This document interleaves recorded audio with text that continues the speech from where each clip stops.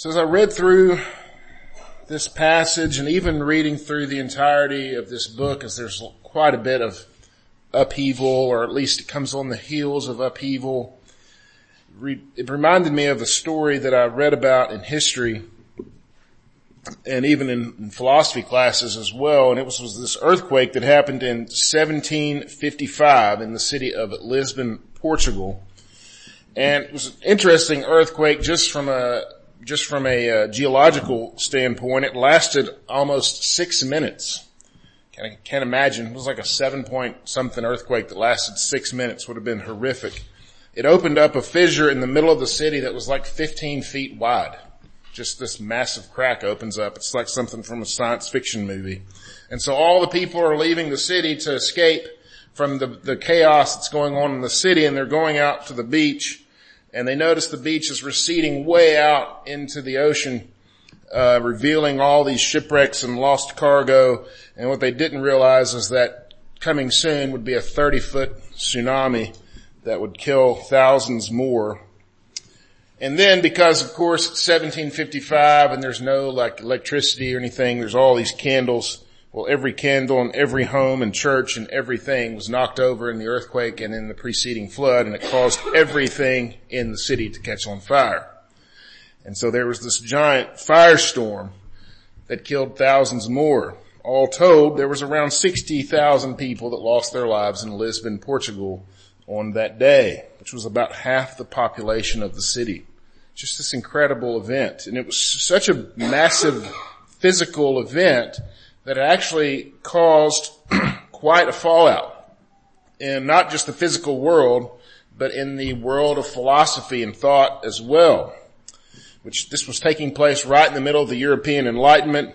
Lots of questions about the existence of evil and what this has to do with God, of course, are coming from this, because here's this great horrible thing that's just happened. One philosopher, in fact, by the name of Voltaire, you probably read Voltaire in a college humanities class just like I did. He wrote a short novel on this whole problem called Candide, not recommended reading. And he attempts to answer this problem through satire, this problem of evil. His conclusion: cultivate your own garden. His words. In other words, tend to yourself. Tend to your own loved ones. Find solace in the small joys of life, he says, because God cannot be bothered to take care of us here on earth. We have to manage each other. This is a tough question. It's one we've dealt with many times here at Redeemer in various forms, so I don't plan to deal with it too greatly today. Rather, as we finish Haggai, as we finish even 2023, I think it's important to remind one another that while we should definitely be taking care of one another in Christ's church 100%, it's ultimately God who keeps his people and protects his people for all eternity. He offers no guarantees for this earth other than his continued presence with us. But we have the guarantee of eternal life found in Jesus Christ, our Lord. As the people of God in Haggai's day look to finish the temple, this encouragement would be true for them as it is for us today.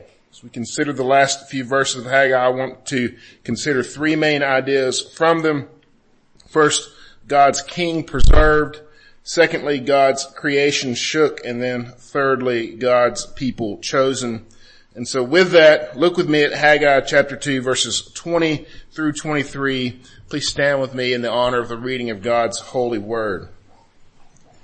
Haggai chapter 2, verses 20 through 23. The word of the Lord came a second time to Haggai on the 24th day of the month. Speak to Zerubbabel, governor of Judah, saying, I'm about to shake the heavens and the earth, and to overthrow the throne of kingdoms. I'm about to destroy the strength of the kingdoms of the nations, and overthrow the chariots and their riders, and the horses and their riders shall go down, every one by the sword of his brother. On that day, declares the Lord of hosts, I will take you, O Zerubbabel, my servant, the son of Shealtiel, declares the Lord, and make you like a signet ring, for I have chosen you, declares the Lord of hosts. Amen. This is God's word. You may be seated. So a couple things just for some immediate context here. Notice in verse 20 there, the 24th day of the month. This is the same day of the month that he preached the last sermon on, starting at verse 9. It's almost as if Haggai chose to have an evening service that day, and this was his second sermon. But this one was particularly short, and it was aimed at one person, Zerubbabel, which we're going to talk about in just a moment. But as we close the doors on this book, we need to look back and consider it again as a whole. The whole thrust here in the book of Haggai, the prophet, has been the word of God concerning the rebuilding of the temple of God. It was an effort that had started 16 years previous, if you remember, under the ministry of Ezra, but had laid dormant all these years because of infighting with the Jews and the Samaritans and other sorts of things going on, and discouragement from the people. We're reminded of that discouragement of the past and how they continue to even be discouraged into this day.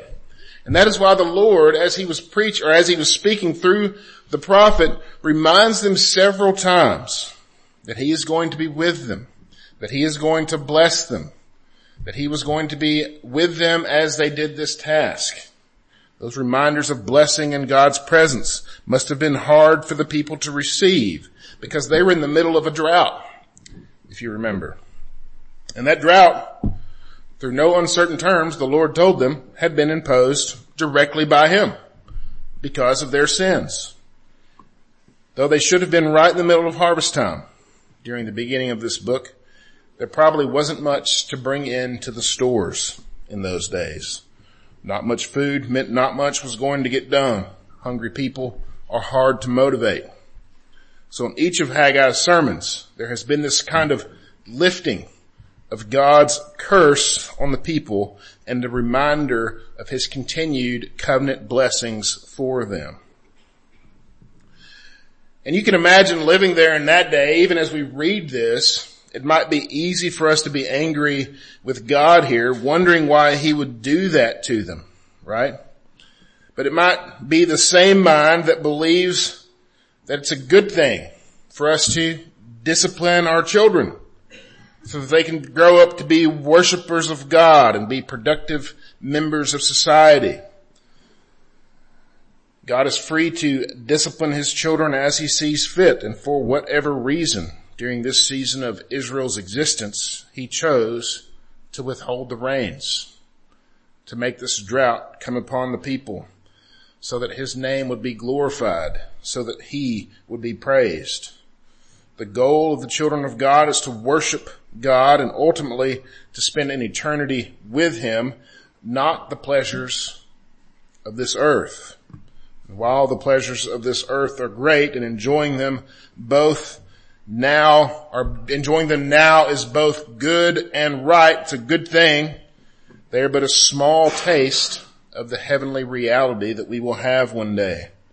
Being reminded of that through God's hand of chastisement is good for the believer. Concerning God's discipline, the writer of Hebrews says, but he disciplines us for our good, that we may share his holiness. For the moment, all discipline seems painful rather than pleasant, but later it yields the peaceful fruit of righteousness to those who've been trained by it. You see that in Hebrews chapter 12. And so as we move through the close of this book, we discover again our King and our Deliverer. And this is an important idea for us to remember, that God has a people for himself and that he has preserved for them a King of Kings for all time in his Son, Jesus Christ. And that brings us to the first point, God's King preserved. Look with me again at verses 20 and the first part of 21. The word of the Lord came a second time to Haggai on the 24th day of the month. Speak to Zerubbabel, governor of Judah. We haven't said a whole lot about Zerubbabel. His name's a fun one to say. As we've gone through this book, we're going to add a bit to that today. If you study several lineages throughout Scripture, you'll find that he is mentioned a few times. Most of the time he is listed as the son of Shealtiel, who was the son of Jehoiakim, or Jehoiakim is also called Jeconiah, or sometimes just Coniah, I guess by his friends, just called him Coniah. The last of David's line to rule in Israel before the exile was this man, Jeconiah. Well, he was exiled, and his grandson, Zerubbabel, was later appointed as the governor of Israel by Persia, who was currently really ruling the roost in this area. Well, why is this significant? Again, we've been going through 2 Samuel, and we talked about this today in our study in 2 Samuel. Back in 2 Samuel 7, God told David that there would always be a king on the throne of David, meaning someone from David's line was going to be ruling God's people for all eternity. We know the ultimate fulfillment of this, of course, is David's son, who is also David's Lord, Jesus Christ. This is why both Matthew and Luke, when they are giving us a lineage of Jesus, include Zerubbabel among the other names. Though this was a time of turmoil and unrest, there is a descendant of Jesus, a descendant of David, on the throne in Judah. This isn't a throne like we envision. We want to envision some sort of throne room from the movies or something.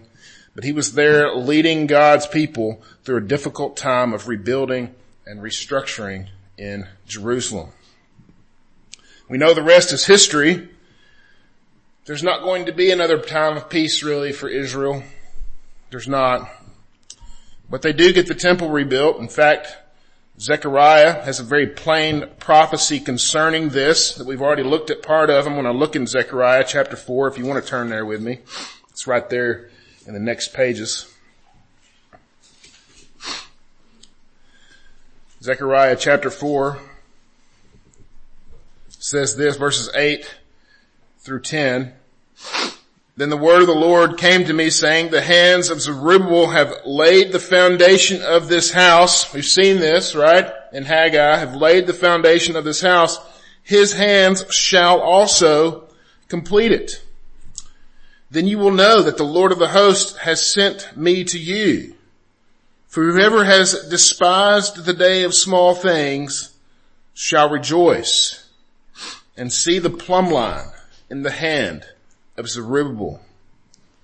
It's the hands of Zerubbabel that laid the foundation, and they will finish it. We talked about that verse, this despising the day of small things, the day that when the foundation was laid. Remember, there were some who were rejoicing, right, and seeing this small foundation being laid, but there were also so many crying that you couldn't tell the crying from the rejoicing. And so Zechariah is saying those who despise that day, they're going to see Zerubbabel bring this to completion. In fact, they're going to see him standing there with the plumb line, which is the tool of a builder, making sure everything is nice and vertical. One of David's distant sons is making sure that the people of God still have a temple in which to worship God in. 2024 will likely prove to be an exciting year. We have a presidential election around the corner. If nothing else, we know that that's going to make for all the circusry that we can stand for a year. There's probably going to be other things going along with it that are going to be interesting as well. Whatever the case, whatever happens with the election and all the things that go on associated with it, at the end of 2024, I have a prediction. There is still going to be one of David's sons on the throne of God. No matter what. And it's not going to be Shealtiel or Zerubbabel or any other person that is currently in the grave somewhere. It is going to be Jesus, who is right now at the right hand of the Father in heaven, interceding on behalf of his people. The very Son of God is in heaven right now beside the Father, praying for me, praying for you. And I am worried about the future. I'm worried about the future leader of this country. God is on the throne, and I don't think things are going to turn out like they should. Will they turn out the way that I want them?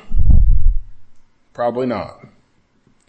No one expects an earthquake, followed by a tsunami, followed by a firestorm. But that kind of thing happens. And I could take those opportunities in life to question God and wonder why he isn't good to me. Or I could just simply gaze upon the throne of God and see that he has always been good to me and you and his people. He is good now, and he will always be, because he can't not be. We have every spiritual blessing in Christ Jesus our Lord. We have been hidden in him for all time and all eternity. And while the earth may be passing away, God's love for his people will never pass away. And that brings us to the second point. God's creation shook. Look with me at verses 21 and 22. Speak to Zerubbabel, governor of Judah, saying, I am about to shake the heavens and the earth, and to overthrow the throne of kingdoms. I'm about to destroy the strength of the heavens of the nations, and overthrow the chariots and their riders, and the horses and their riders shall go down, every one, by the sword of his brother. Things are about to get a bit crazy in Zerubbabel's time. God refers to this day as that day, as his final day of judgment. You see this same kind of terminology used throughout the Old Testament, particularly as you just look next door in the book of Zechariah. I encourage you to read through that or listen to that book this week, as it's of great parallel and a great companion to the book of Haggai that we've been looking at. He talks regularly about that day that's going to come, to denote the day when the Lord's judgment is going to come, and he's enacting his final salvation for his people. We know that this has an ultimate fulfillment, right? There's one day in the future that no one knows, that God is going to come back and he's going to bring his people home ultimately. But this shaking will have many smaller types throughout history. And we've seen it. Zerubbabel lived through it. His children would live through it. We live through it and have lived through it. We'll likely see it again. This kind of shaking up at things. I'm not going to point to particular events or people or places because I don't think that helps any. The reality is that God is constantly shaking things up. There will come a day when the kings of this earth will come face to face with the Lamb of God. We read about that day in Revelation 6. And on that day, they will beg the mountains to fall on them rather than face the Lamb of God. But until then, nations will rise, nations will fall, people, kingdoms, kings, all of these things pass just like the leaves on a tree. They bud, they grow, they thrive, they decay, they wither, and they fall to the ground and end up in a lawnmower. They just don't last. I know that these things are true. I've seen it. You can read about it any day of the week nowadays. We all see this all around us. But that hasn't really changed since my parents were saying nowadays, or their parents were saying nowadays. There will always be times of strife because sin. The creation and the creatures, even those who are created in the image of God, are fallen. The physical, geopolitical realities are ever present and they're ever fallen. Yet the spiritual realities are there as well. Jesus' coming saw people change from having to look forward to their coming Messiah like they did in Haggai's day and Zechariah's day and Zerubbabel and all of them. They had to look forward to the coming Messiah. But when Jesus came, and now we are looking back on those days. Words about him went from being prophecies to being historical accounts. And we have his very words, not those spoken about him, but those spoken by him. Not just the first words that he spoke, like, let there be light, but even those words while he was walking on earth, just like I do. That the words that he spoke when he was here on earth. And the crazy thing is they haven't changed. He is still the same yesterday, today, and forever. And he told Zerubbabel that these things would happen. He told his 12 disciples that they were going to happen. If you read like Matthew 24 and other places, he told them. He told us that they were going to happen for all time in places like Haggai, in places like the rest of the Old Testament and the New Testament. And yet, we worry that maybe God hasn't planned things very well. Better yet, maybe he should have consulted us before structuring things that don't make sense to us. And that's just it. Nothing makes sense to us. Ever. We are finite beings. Scripture says that our lives are but a vapor. When I read about this event that happened in 1755, it may as well be 4 million years ago rather than 400 or 300. It's all the same. It's all the same to me. And yet I think I know better than God, who holds all things together by the word of his power. He was there when the first temple was built and then destroyed. He'd be there when the second one would finally be finished and then destroyed. And he sent one who makes his abode in the hearts of his people.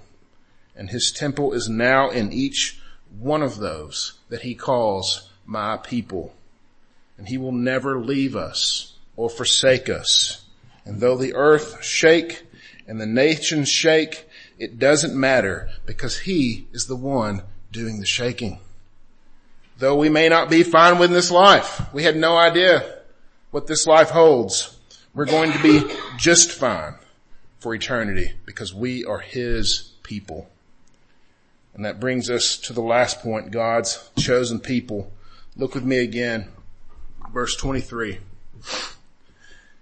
On that day, declares the Lord of hosts, I will take you, O Zerubbabel, my servant, the son of Shealtiel, declares the Lord, and make you like a signet ring, for I have chosen you, declares the Lord of hosts. So we need a little bit of context here. A couple things. A signet ring is something that kings and other officials would use in days gone by in order to kind of put their official seal on a document. We think of envelopes now, like an envelope being sealed, which is an important thing. It means someone hasn't really tampered with this. Well, they would seal their documents in those days too. They just didn't have to lick them. They had these little rings, and what they would do is they would roll up the document or fold it or whatever and put a little drop of wax on the seal, and they would smush their ring onto that wax, and it would take the shape of the king's seal, like his official seal, making that impression. And it basically said to the receiver of the message, this is official. It's directly from the hand, literally the hand of the king. In order to send that message, you had to steal the king's hand, or at least steal his ring somehow, right? This came from the ring that was on his hand. So God says to Zerubbabel that he is his signet ring. What is he talking about? Well, we need a little bit more biblical context here. Turn with me to the book of Jeremiah. While you're turning there, I'll remind you that Jeremiah was the prophet that was prophesying before Judah went into exile in Babylon. He was preparing them for that exile, in fact. And we see that here in 22, and I'm going to read verses 24 through 27. And listen for this thing that we just talked about, this signet ring. Except we're going to see the opposite thing being said by the prophet here in Jeremiah. Verse 24 of chapter 22 and following. As I live, declares the Lord, through Coniah, the son of Jehoiakim, king of Judah, were the signet ring on my right hand, yet I would tear you off.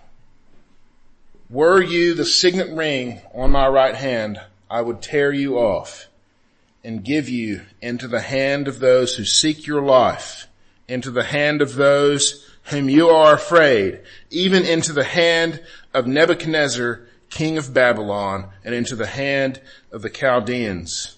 I will hurl you and the mother who bore you into another country where you were not born, and where there you shall die. But to the land to which they will long to return, they shall not return. It's pretty rough. We studied Daniel, right? We know all about Nebuchadnezzar, and we talked about that. So here's Jeremiah saying this is going to happen. Well, it did indeed happen. What is the Lord telling him?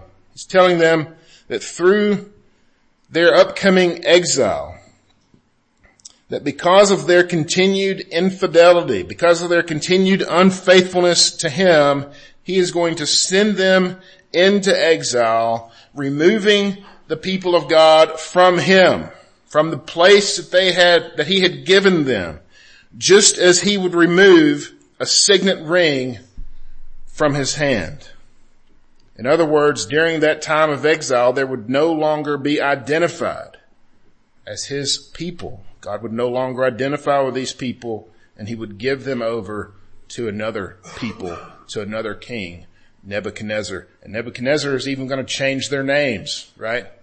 When they get there. It's a big deal. These are hard words.